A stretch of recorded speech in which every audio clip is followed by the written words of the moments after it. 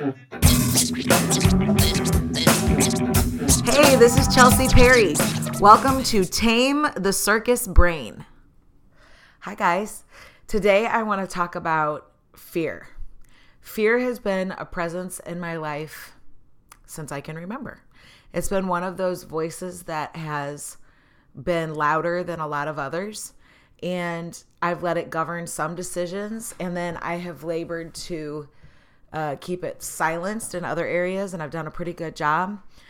But I just want to talk about this because it feels like fear tries to dictate our lives, and it tries to be the loudest voice. And so there's all different kinds of fear. I had very irrational fear a few nights ago. I woke up just in a panic.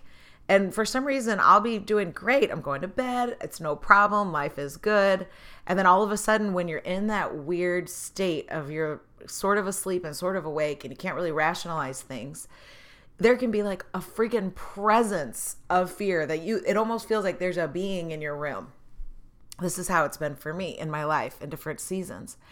And sometimes I'll entertain it, and things feed into this, like crazy shows or conversations or scary stories or whatever, news stories. And this builds and builds and builds, and it creates a whole case in your head why you just are convinced that this thing is real.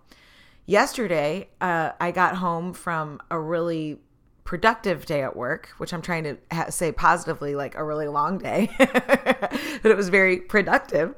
And I was really tired, and I had this really weird, eerie feeling when I got home. I'm like, wait, I turned the television on. I left the TV on when I left. I guess it turned off automatically. That's weird. And I thought I set the alarm. That's weird. And I just had all these weird things that started building this case and fear in my heart.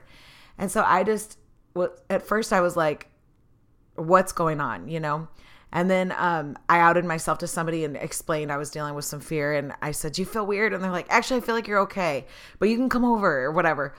So I just want to say, I think that we all deal with this pretty consistently. And we just have to learn how to live with that voice and that fear. Because sometimes that fear, I believe, is a good thing. It teaches us to make wise decisions. It's a voice that tries to guide us, but it just can't govern us. It can't dictate our lives. It can say, don't go that way and don't go that way, but it can't tell us to stop. And it can't tell us to stay up all night in a panic over nothing. And it can't tell us that we're not allowed to take ground because we're too afraid to fail. And these are all issues that we all deal with. But, something my brother-in-law always says is, what's for sure the wrong thing to do? Nothing. Nothing is for sure the wrong thing to do. And I don't know that I 100% agree with that all the time, because sometimes you're waiting on the right moment. You're waiting on the right move. You know what I'm saying? But in general, I can see if it's going to be between making a fearful decision and making no decision at all, I definitely want to not be dictating my decisions by the fear of failure or by the fear of anything. It's like fear can be so dominating and it can be so loud. And for some reason, its case comes together so well. It like the case for fear will be articulated in every crashing tree on the house, every bizarre thing that just, it builds its case quickly. And it reinforces itself. And so, especially if you have a big imagination. So I have just decided I'm not going to get trapped by fear. I'm not going to get trapped by the fear of physical harm. I'm not going to get trapped by the fear of falling or failing, because it's more important to me if I make the wrong move. This is how I think. If I make the wrong move, it was never intentional. I'm doing the best I can to be responsible with what I've been entrusted with. And I want to do everything I can to cross those bridges and to cross over into the territory that I'm supposed to be in, to take dominance and to take dominion over the areas that are required of me. And that is more important to me than it is for me to face off with my fear. And so I just want to encourage you at every corner, if it's in relationships, it is so scary to be truly honest and to be truly vulnerable. And I had a recent situation where somebody was just talking to me about a situation. They're like, I'd be so sad if this happened. And I kind of acted real light about it. And I'm like, well, if that's what happens, that's their choice. And that's what happens. And they're like, oh, I'd be so sad if they made that decision. And then I stopped and I said, honestly, I'd be really sad too. And it's actually really painful for me. And so that's why I'm acting so light about it, is because it hurts too bad. And they were like, oh, okay. Like instantly, like, no problem. Now I get it. But it's funny how, a couple podcasts ago, I talked about that. What's really wrong? What's really going on? What's really the matter, the issue? Instead of hiding ourselves behind things, it's just so much easier to be guarded and jaded and protect ourselves than it is to be vulnerable. But how do we have deep and meaningful and real relationships if we're constantly hiding and protecting ourselves? I don't want to barricade myself. I'd rather be in pain from honesty and from vulnerability than be in relationships that are surface deep. Now, I don't believe every relationship's supposed to go past the surface. I believe that there are circles of friends, circles of relationships that aren't always meant to be forever. And there are seasons for things. There's a reason for your season. I believe in all that. And that there are times that you come close together with people and you walk together for a while and you learn and you grow, and it's really important and really great. I don't regret any of my paths, any of my relationships, even the bad ones, even the hard ones, even the crazy ones. I'm so thankful that I had those seasons next to those people because, man, I learned so much. And some of the people that have hurt me the absolute most have demanded the most growth in my life because I've had to recover. I've had to face off with myself. I've had to make a hard decision in the middle of the storm that I'm not backing down. And if I wasn't in that emotional chaos, I don't know that I would have had the audacity and the strength to stand up and say, no, I'm willing to fight. I'm willing to fight for this. Or, man, I don't want a manipulative relationship. I don't want this unemotional availability. All of a sudden it starts to create this understanding. So I just think every single kind of journey, every person that we cross, we can learn from, and you can learn to avoid that kind of stuff in the future. It's not like that was so good, let's take it again. It's like, wait a second, even though that was hard, I now know how to navigate around that and I'll recognize it sooner. I think all of that is really important. So I don't know. I'm just saying it's scary to be really close to people. It's scary to have emotional intimacy with anybody. It really is. It's you're getting your heart entangled and in a position that can be hurt, but you're also getting it in a position where it can truly love and where you can really build something great with somebody. I talk often about my team. I really love working with the people that I've gotten surrounded with, but the only way it works is if we're truly honest with each other. And I will often start things like, just so you know, I'm already upset. I'm carrying this in the room. I just had a weird phone call. I'm working through it. It's not you, it's me. If you feel those vibes, that energy on me, I am mad. It's not at you. If I'm mad at you, you know it. That's our rule. I'm very, very, very rarely upset with them. But if I ever am, if something comes up that I don't understand, if something crosses whatever, they are the first and only phone call. I go straight to them and we talk about it. We work it out. That's our rule all together as a team, as a big team. There's a ton of us. And that's the only way it works. And the same with me. If they're upset with me, if there's a confusing thing, if there's something that came up in a meeting and whatever, we talk about everything on the table because things grow and build. This is the thing though, after this, so many years of this, you know each other where you go, I know you didn't say that. I'm not even mad. I know you didn't say that. I know that you didn't mean it like that. It's so rare that there's even a conflict because there's such a high level of understanding because we've been building for years, bridges to each other's hearts for years. And I know that sounds like a Hallmark card. Well, maybe I'm kind of cheesy. That's okay. But it's true. There's been so many years of trust, of understanding. And I've seen this in marriages where there's so many years of disrespect, of breaking down communication lines, of mockery. There's so many years of it between a couple where there's distrust.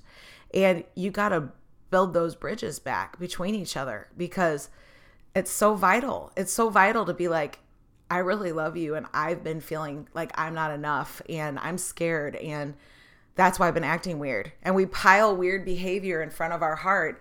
And you know what? It's scary to move all that out of the way and say, this is how I really feel, and this is who I really am, and this is where I'm really at.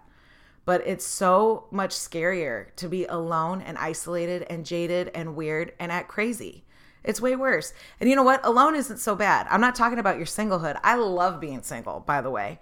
I love it. I'm excited to get married. I'm looking forward to that season. But I'm telling you, I have had a total blast in this season of my life. And every day I am enjoying it.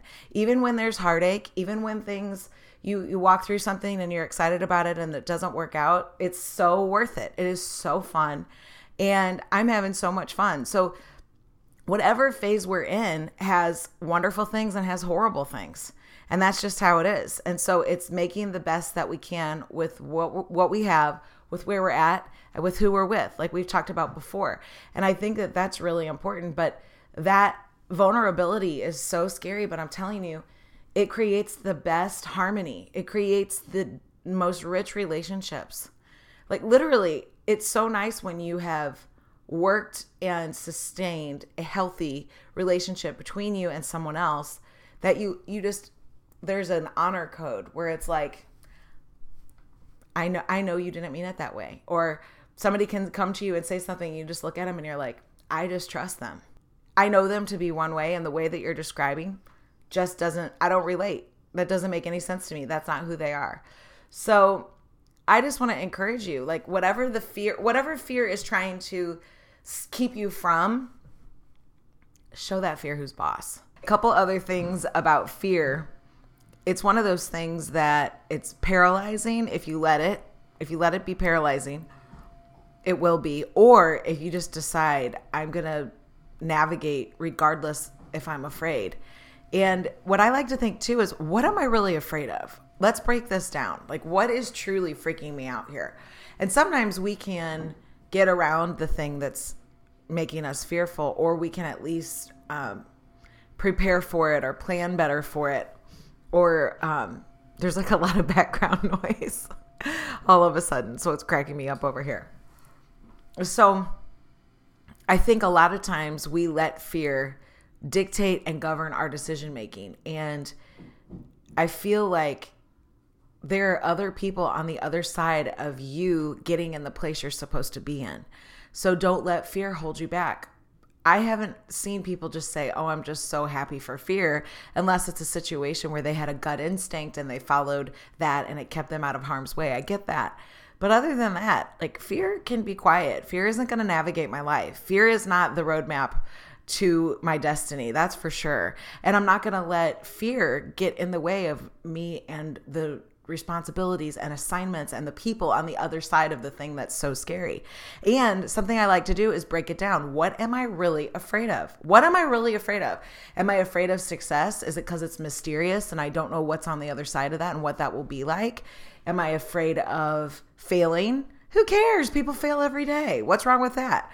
Am I afraid? What am I afraid of? What is it exactly? I don't know. And a lot of times when I really get to the root of it, it's something dumb. Like the other day, I had a really pressured situation where there was a highly publicized event, and then I had to speak after this highly publicized event, and I felt so much internal pressure. And I speak publicly often, and it's not something I usually feel anxiety about. It's something I feel, excited about. I feel like I have something to contribute, and I want to do a good job with what I'm carrying. And that's more how I approach it. I'm not like, give me the mic, I can't wait to talk. But I'm definitely like, hey, I'm here to say something and hopefully it'll help people. And that's where I come from with it. But for some reason, this torment was speaking to me, and it was the loudest voice I could hear that week. And I just had to shut it up. And it was louder than I really honestly think it's ever been, maybe in the last 20 years of public speaking. And so I just want to really encourage you, whatever it is that's trying to hinder you, whatever it is that's standing in your way, don't let that thing boss you around. Are you kidding me? No, we're not governed by that, even if it still speaks. It doesn't get to dictate or decide your path. And it's easy to be afraid about loving somebody. It's easy to be afraid about getting close to people. It's easy to be afraid about all kinds of things. Like, we could really drum up fear about the dumbest thing ever, like, easily. And I have done it. But it's one of those things that it's worth us breaking it down and saying, what can I do to avoid the fear? And with that situation I had, I just faced off with it. I prepared as much as I could. And then other than that, you know what I had to do? I had to show up. And when I got there, I still had that lump in my throat. And I was like, you know what? I don't care. I'm doing it anyway. And so I went through, and as I did it, it got better each time. And it was just a freak thing. And I just am like, you know what? I don't care what you do. I don't care what you say, fear.